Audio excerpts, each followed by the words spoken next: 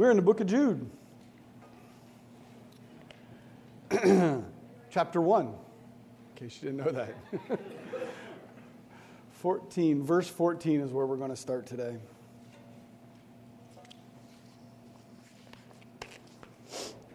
Let's see here. Well, good morning. So we're in Jude chapter 1, verse 14. Let's just go ahead and read that. It was also about these that Enoch, the seventh from Adam, prophesied, saying, Behold, the Lord comes with 10,000s of his holy ones, to execute judgment on all and to convict all the ungodly of all their deeds of ungodliness that they have committed in such an ungodly way, and of all the harsh things that ungodly sinners have spoken against him.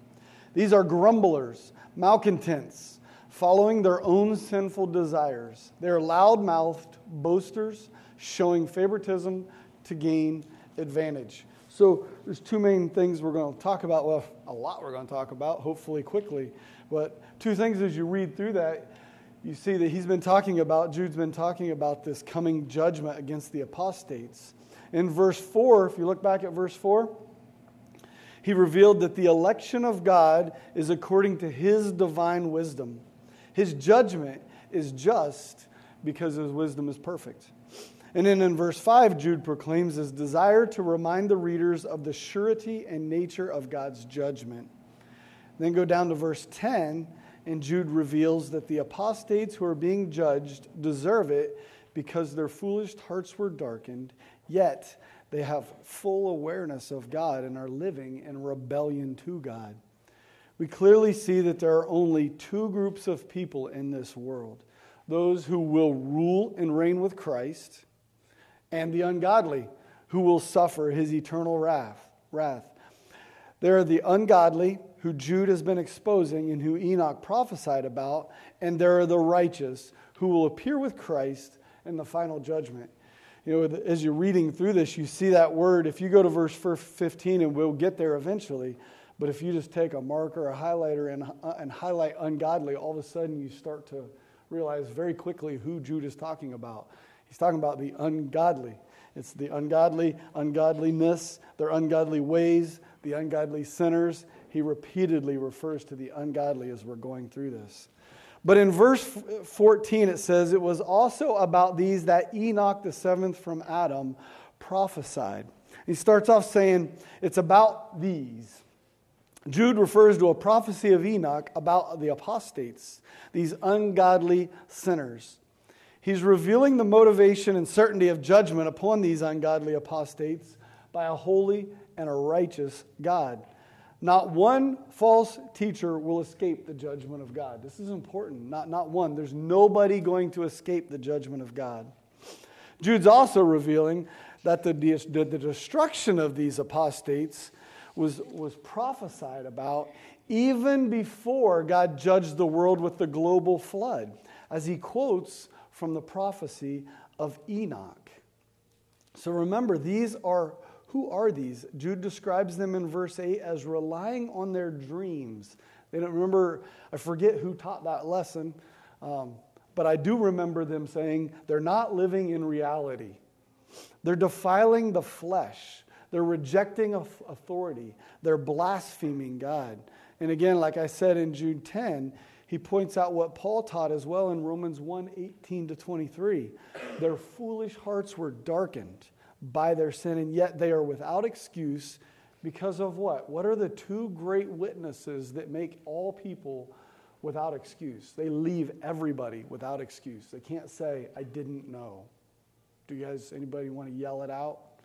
There's two, starts with C's, the two great witnesses that proclaim the truth of God that leave all without excuse. It's the reason that if somebody says, well, if somebody doesn't call the name upon the name of Jesus, they will be saved.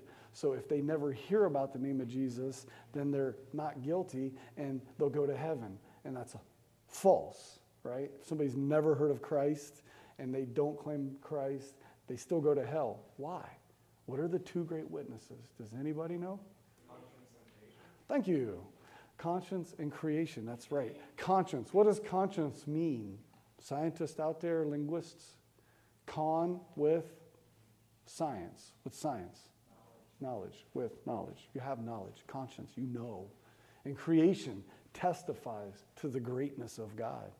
So everybody are left without excuse. They have the law of God written on their hearts. Spoke to a guy just the other day, and he was arguing, not really arguing, agreeing with me on why we should uphold certain laws and protect certain people and have certain moral standards in our world, but he had no foundation for it. And I kept asking him, why do you know that XYZ is the right thing to do? Why should we uphold this moral standard? You have no moral authority for it. By your standard, he was agnostic, is the way he put it. By his standard, we don't know if there's a God. We don't really know anything. Then you have no moral authority. So it's okay. Everybody's free to do whatever they want to do, right? How do you know what morally is the right thing to do apart from God? Well, it's written on your heart. You may not know the exact specifics of what truth is and what the right thing to do, but all human beings are without excuse. They inherently know that they are sinful. All of them. We don't have to convict the world of sin. The world knows it. We just reveal the truth and reveal to them the answer to that. And so we know that these apostates, they know what they're doing wrong. And that the judgment that they will ultimately experience is just and it's right. It's good. See, we all too often, we try to minimize or we try to avoid discussing the coming judgment. If you think about how people evangelize or how churches promote on their signs often, it's all about the love of God. The love of God. God loves you. You're so lovable. You're so great. You're so wonderful. Come to Jesus because he's cuddly, right? But we don't want to promote the judgment of God. We're kind of afraid of it, right?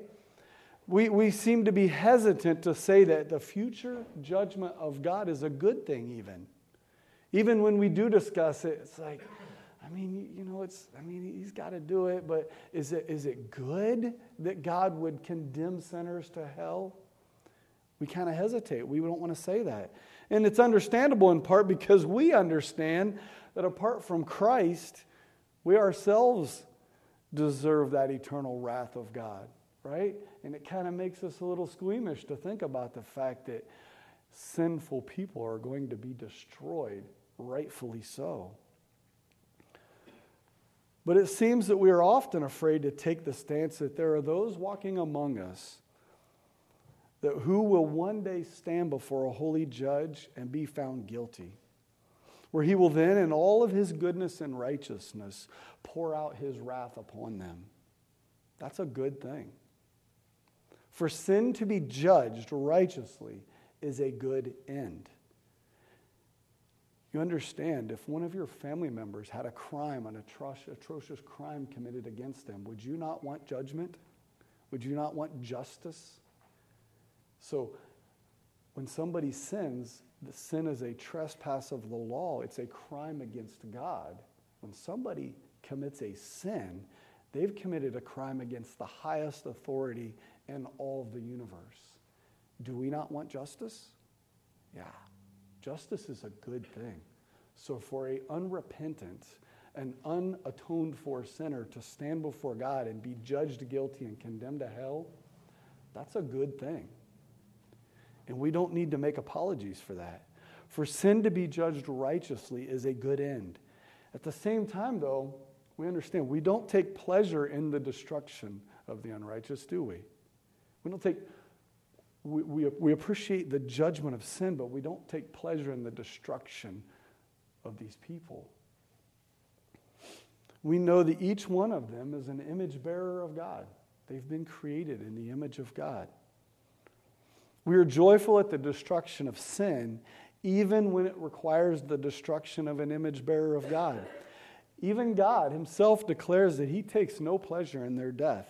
We just finished 2 Peter, right? In 2 Peter 3:7-9, he says, I take no pleasure in the destruction of telephones. No. We'll look over at 2 Peter, and I'll read that for you. 2 Peter 3, 7-9.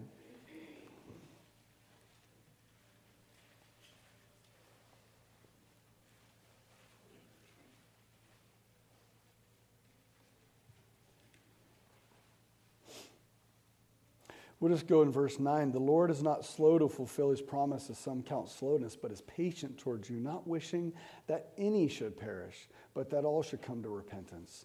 You see, God, the one that's going to judge and destroy every wicked deed,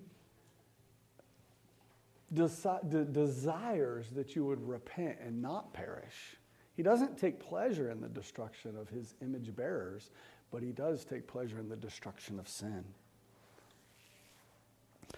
So the ungodly will face a day of wrath. The Lord is patient, desiring that they repent and turn to him. But if that never occurs, his wrath will fall upon them, and sin will be destroyed. This is a good thing. We need to get that in our heads. Sin will be destroyed. That is a good thing. So we'll get back here shortly to who these are, those who will experience this future judgment in just a moment. But let's move forward here to the next part of verse 14. So if you go back to Jude, and he talks about, it was about these that Enoch the seventh from Adam prophesied. If you flip over to the book of 1 Enoch, we'll read about this prophecy. It's a test. Somebody in this room put me up to that. Not going to out them. See who turns there. I was like, I don't think anybody will actually do that. I probably would have, not paying attention if I was in the group. Like, wait a second. So he just said, Enoch, the seventh from Adam, prophesied, and then quotes a prophecy. Where does that come from? Anybody know? Used to have a guy out on the streets with us, evangelizing on the streets, that was enthralled with the book of Enoch. He didn't know the rest of the Bible very well, but he was hooked on 1 Enoch. He said, boy, you got to read that. It's good prophecy. It's good stuff. I'm like, how about you study the rest of the Bible? Then we'll go worry about these extra biblical books. So what he does is Jude is quoting actually a couple times here from extra biblical books in his writings.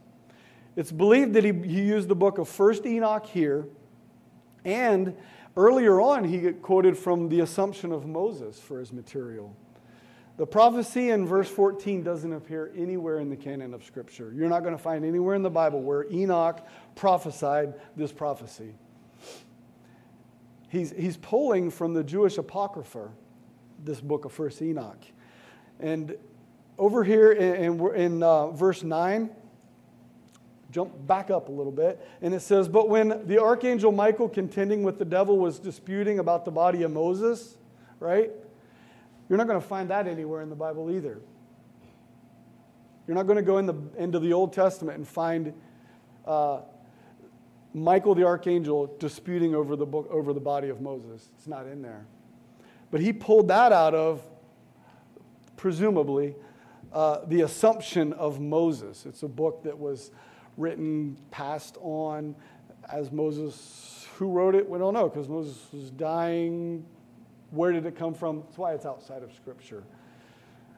But it references in that book Michael, the archangel, contending for the body of Moses. And that's where that would have come from.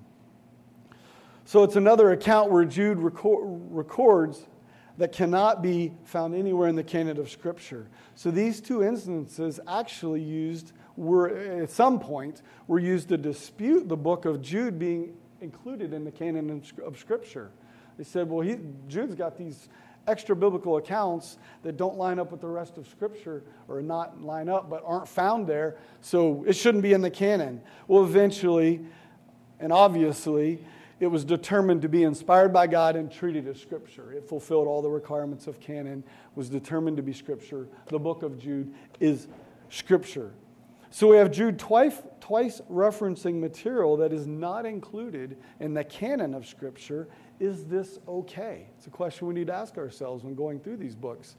Especially why you should familiarize yourself with stuff like this, because there's going to be people when you're, remember what he said, contending for the faith, there's going to be people that are going to throw stuff like this at you, and you're going to need to be able to defend it. and not just look like, I have no idea, right? Jesus is great. Well, why? What's true? Why is this true? And to be able to contend for the faith. It's because we know, for one, that all of Scripture is inspired by God, and having been accepted as Scripture, we can trust that all of the book of Jude is truth, right? Even if it came from some outside source, we know that God inspired Jude to pull from that source truth to include in his word. It's inspired by God. How it's inspired, God knows. But it is inspired by God. It's included in this. It's included in the authority of Scripture, the canon of Scripture, so we know that it is Scripture. We know it is God. We may not be able to say that about the books he quotes from, but we can say for certain that the truth he pulls from those books is true.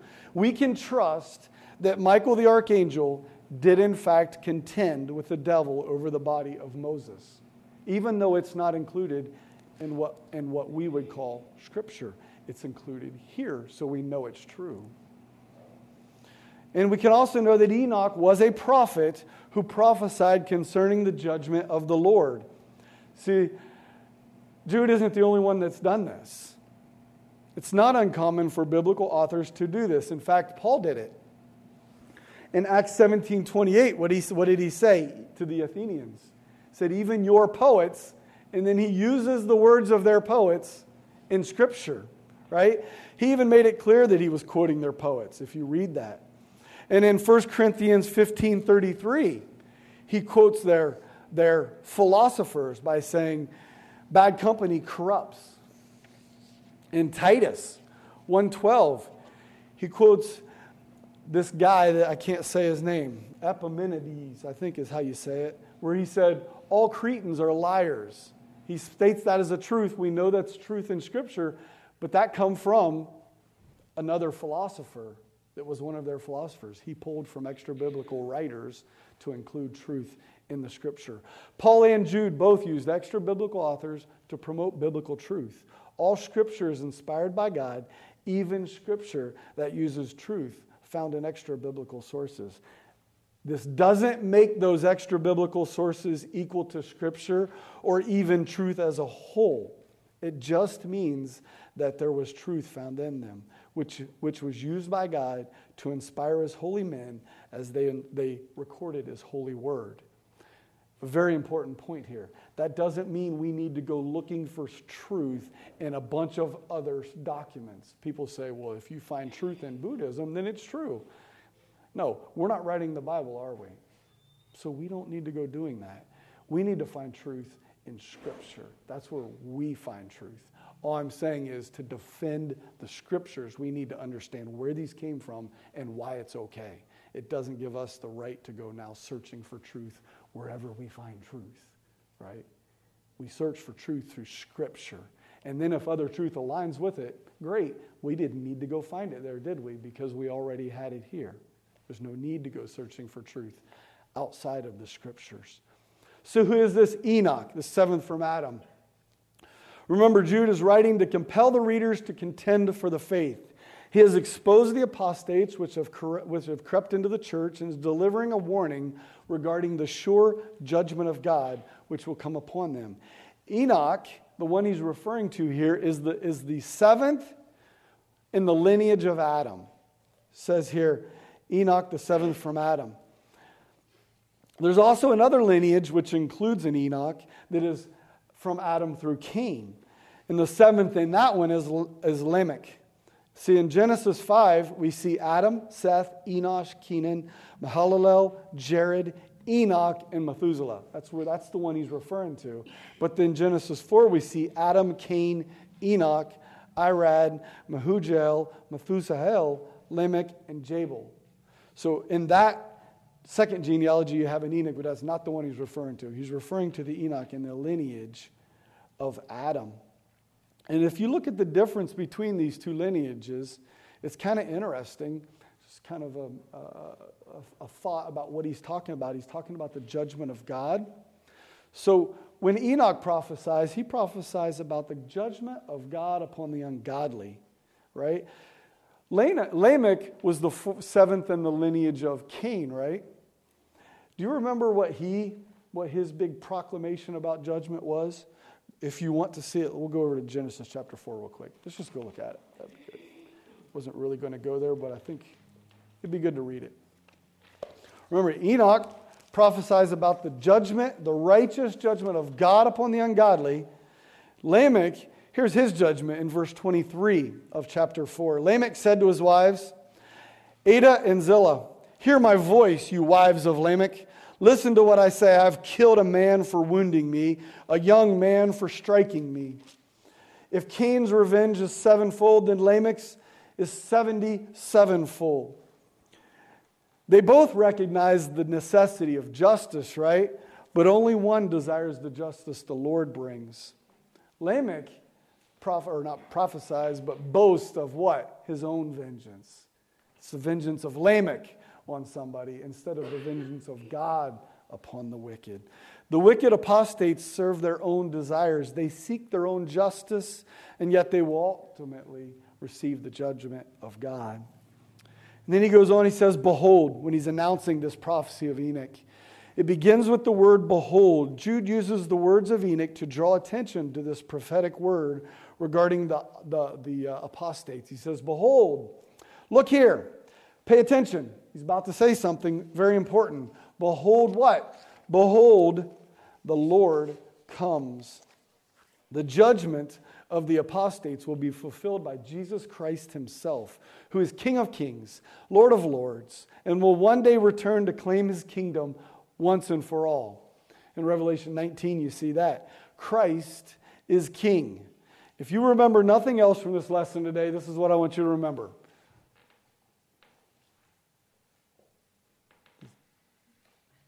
Y'all looking?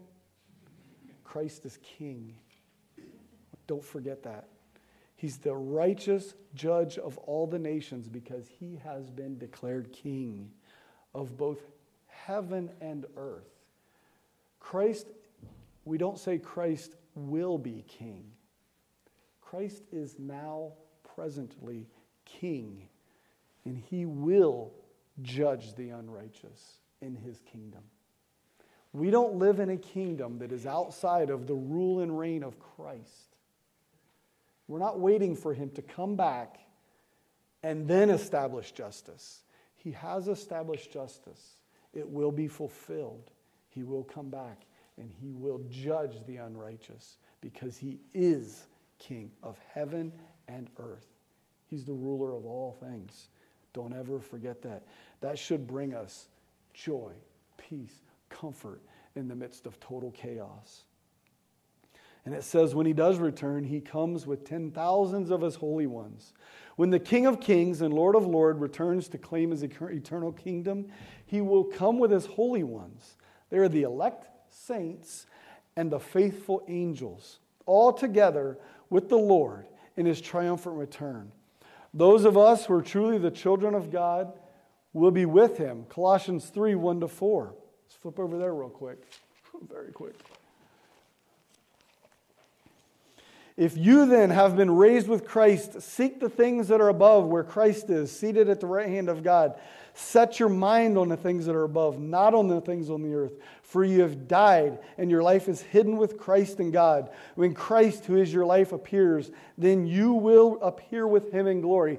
People use that verse all the time. We talk about set your mind on things above. Look on things above. Look above where Christ is. But not only just because that's where Christ is, but the thought that that you and me and those that are redeemed by the blood of Christ, we will one day appear with him in his glory.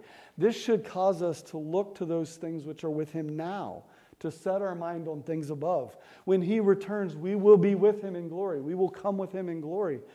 That should cause us to want to think about him, to look to those things that are with him now. This revelation that Christ will one day appear as the conquering king with us by his side draws our hope and desire heavenward while we live victoriously on this earth. Christians don't live defeated on this earth. Christians serve a victorious king. We must constantly remind ourselves and one another of those things. And it says his holy ones. We don't want to let this description slip by us. We have been declared holy by God.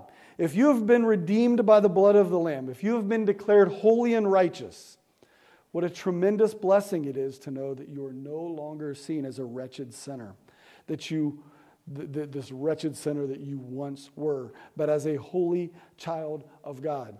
What does the scripture, Bill, constantly repeats about you were something and now you're something, right? You're a new creation. What you once were, you no longer are. You're a new creation in Christ, right? Old things have passed away. All things have been made new. You are holy and righteous and as declared by God. Many like to say this, and I'm probably going to get in trouble because some people love this, and I don't. I'm just a sinner saved by grace. I'm going to encourage you, stop saying that. That is not true. The truth is, I was a sinner, now I'm a saint. That's the truth. You're declared a saint. Am I teaching you now that sinless perfectionism, that now that you're a saint, you'll never commit a sin again? I'm not telling you that. But what I'm telling you is your mindset. Knowing who you are has tremendous impact on how you live. Stop saying, I'm just a sinner saved by grace, just holding on, hoping for glory. No, you were a sinner. Old things have passed away. All things have been made new. You were a sinner. Now you are declared a saint. I argued and argued and argued with a pastor over that at one point in my life. Like, you don't know me. He's like, but the Bible says you're a saint. I'm like, I don't care what it says. You don't know me. And he finally convinced me of that through Scripture. I'm not a sinner holding on, hoping to do my best and be accepted by God. I'm a saint declared holy and righteous by God through the blood of Jesus Christ. And you are too. And when he returns, you will be with him. His holy ones will be with him. That doesn't mean you're going to be perfect. You may fall, and you repent, confess. He's faithful and just to forgive you, and you're still declared holy and righteous. That is encouraging. To me it is. So, send the elders letters if you don't like it, not me. And they will beat me up over it, but I don't like that saying. Remember, we discussed this very thing back in 1 Peter 2:9. What did he say in 1 Peter 2:9? Flip over there real quick. It's not far. You are a sinner who gets to tell people about God. No, it says you are a chosen race, a royal priesthood, a holy nation, a people for his own possession. That is who you are. Remember when we taught that lesson, we discussed who you are impacts what you do. That you may proclaim the excellencies of him who called you out of darkness. You are his holy ones, and you will come with him. And what will you come to do? The purpose of his return is not to give the apostates one more chance to repent. Behold, the Lord comes with 10,000s of his holy ones to execute judgment. He's not showing up saying, hey everybody, I'm going to count to 3 and you better repent before I really bring my judgment, right? He's not showing up saying this is one last straw. Just you do what I say or you're going to feel my wrath. No, he's showing up declaring, time's up. It's too late. The time of repentance has passed. And now his full righteousness and just judgment will be unleashed on the wicked of the world. MacArthur lists some primary attributes about this final judgment, and I'm just going to briefly hit a few of them. One thing, it's going to be a specific future event. In Acts 17, it talks about the time of ignorance God overlooked, but now he commands all people everywhere to repent because he has fixed a day. Acts 17, verse 30. He has fixed a day on which he will judge the world. It's a specific future event. It's going to be general and public. In Matthew 25, 31 to 33, he describes the event where he will publicly call all nations before him, and he'll separate them out publicly and generally into two major groups. It will be clear who belongs to which group. There will not be any question as to which side you're on. It'll be very clear. And it will be just and impartial. Romans 2:11 and Galatians 2:6 talks about God shows no partiality in his judgment. His judgment will be fair and based upon his righteous, divine wisdom. God's judgment will not involve emotion. Nobody will be able to say that they were unjustly judged. He is a completely impartial judge. We can learn something about the impartiality of God's judgment or from it.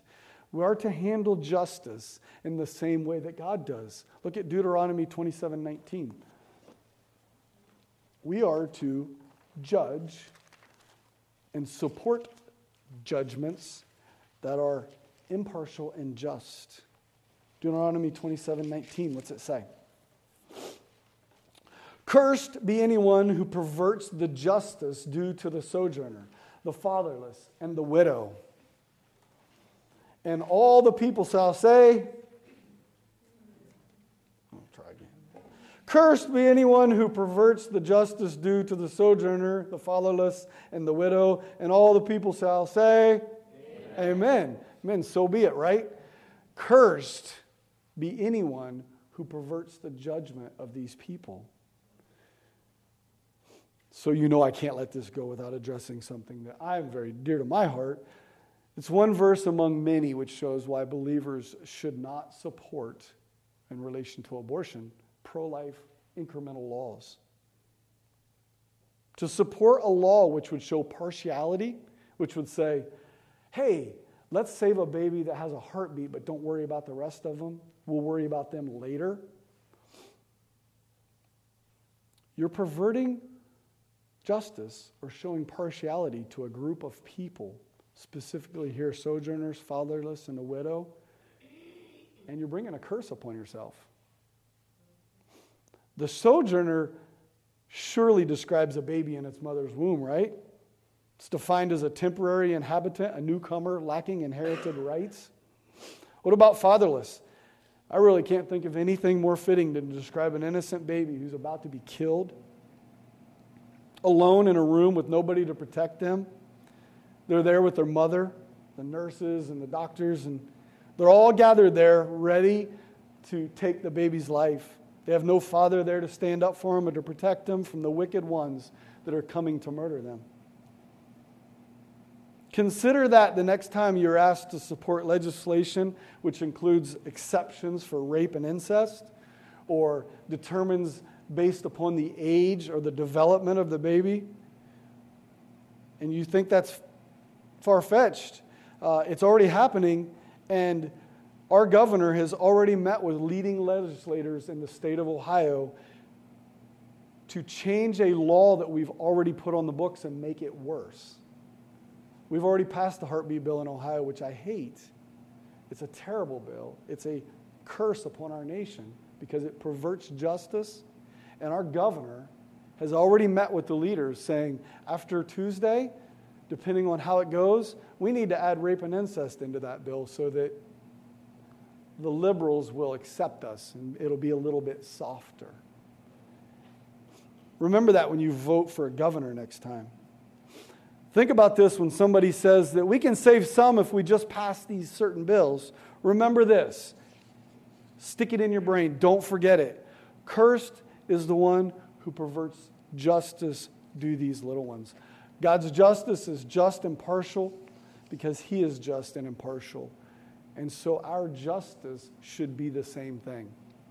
You support an impartial legislation or partial legislation that perverts justice, you're bringing a curse upon yourself and your nation. The promise of future judgment is intended as a warning. The fear of God is a means to hold mankind back from sin. In Exodus 20:20, Moses declares that the fear of his righteous judgment is a restraint for sin in our lives.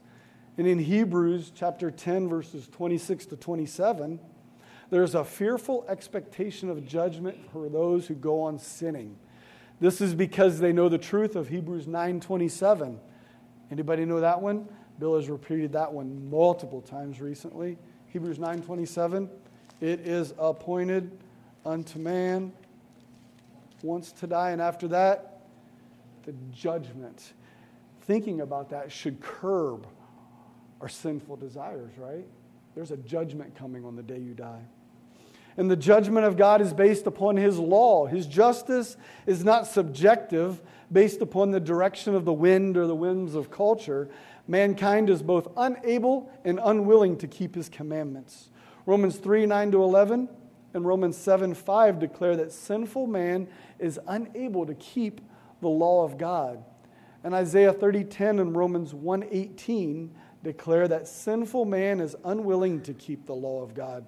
So we're both unable and unwilling to keep the law of God. Humans are the only created things that look Him in the face and say, no. R.C. Sproul wrote a great book on the holiness of God, and he talks about this there. He says, all of creation has obeyed the Lord from the moment of its creation. Think about it. The sun burns. It just has been burning ever since God put it into place. The moon just goes around the earth. It doesn't ever look at God and be like, oh, I'm not going to do that today, and wander off into space, right? The earth, it just spins in its orbit. The seas, the tides, they move in and out. The animals, they do what they were created to do, right? Lions, they kill things. Zebras, they get eaten, right? Animals just do what they were created to do. Even the flowers, they drop their seeds in season, they grow up the next season. They do what they were created to do. Only mankind, we're the only ones, created beings of God that look at Him and say, I will not obey you. I will not do what you said. God's judgment is based upon mankind being unable and unwilling to obey His law. And finally, His judgment results in the eternal punishment in hell. Matthew 13:40-42 describes that. His judgment is so terrible because it ultimately sends the unrepentant to a place of eternal torment. It's the final destination of those. It's the final destination of those that Jude is referring to here. The apostates will one day be on the receiving end of God's judgment. And so then he goes on, he says, I'm going to execute judgment on the ungodly. We'll get back to these. We are getting back to these. I wrote my notes wrong. So these ones that Jude has been speaking about, and then he uses this term, the ungodly, here. He uses it 4 times in this one verse to describe the apostates. They aren't just mistaken about the commands of Christ, right? We just discussed that they are unwilling, unable, they know the truth, and they don't want to do it. They aren't mostly okay and just need to clear up a little bit of their teaching. You know, not like they kind of got it. They're just off a little bit. No, they and their behavior is ungodly, the way he describes it. It's destitute of reverential awe towards God, contemning God, or treating God in a contemptible way. They despise God.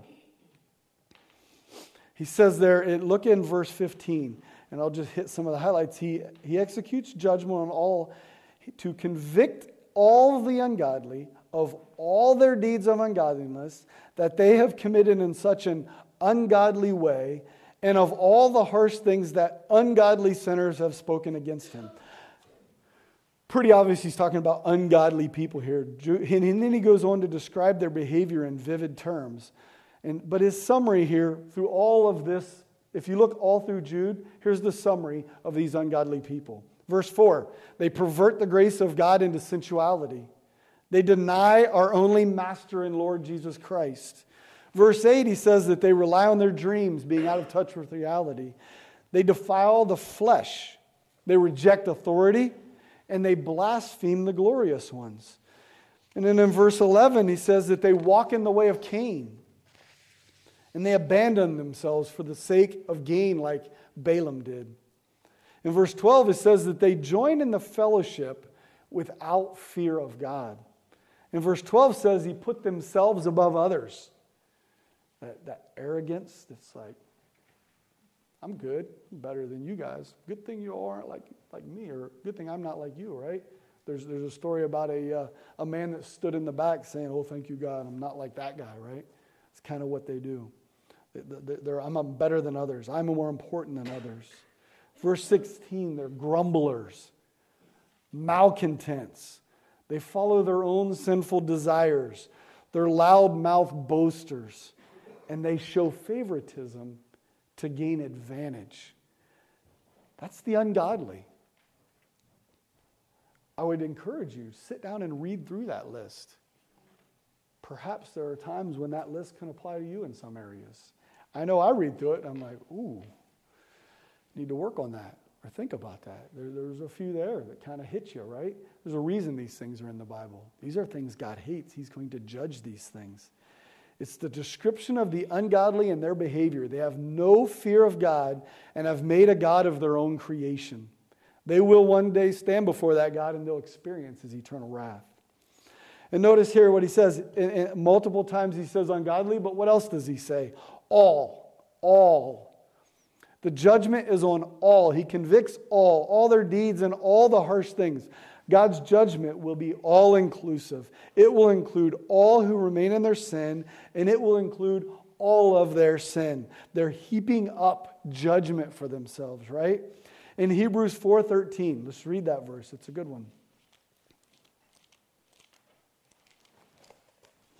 Hebrews 4:13 says, and no creature is hidden from his sight, but all are naked and exposed to the eyes of him to whom we must give an account. Whenever I'm talking to people and I try to tell them, what is the judgment of God going to be like?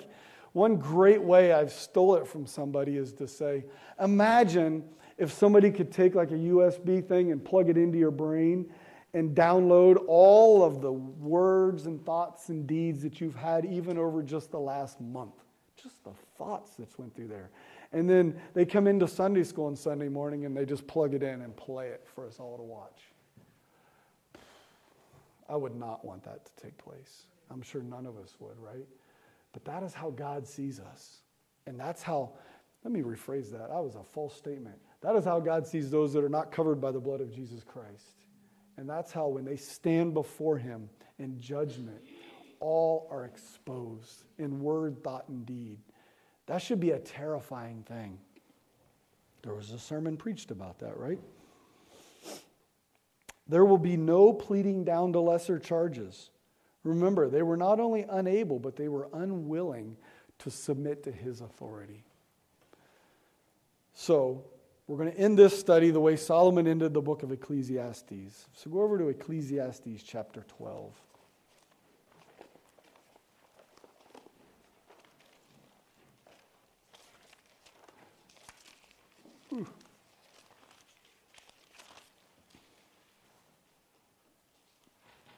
Ecclesiastes chapter 12. Keep your finger right there.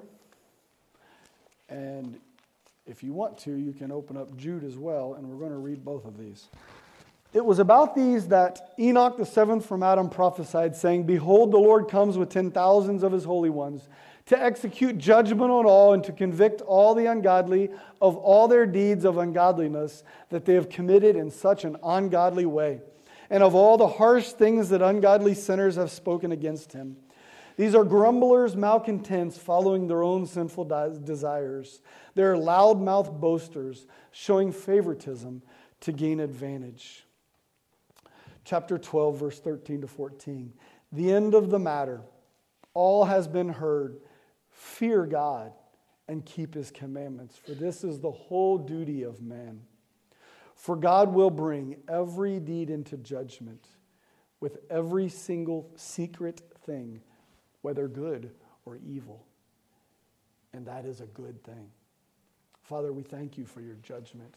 We thank you that the surety of your judgment, the complexity, the all-encompassing nature of your judgment brings us to repentance, humbles us, and causes us to fear you. The other thing it does, Lord, is it causes us to glory and glorify you. to proclaim you are good. No wicked, evil thing will escape your justice. God, there's many times where we've been sinned against and people seem to get away with it. They will all come under your wrath someday. We thank you for that. I do pray that you'll help us to use this to focus our minds on things above and to warn others of the things to come. We praise you, Lord, in Jesus' name. Amen.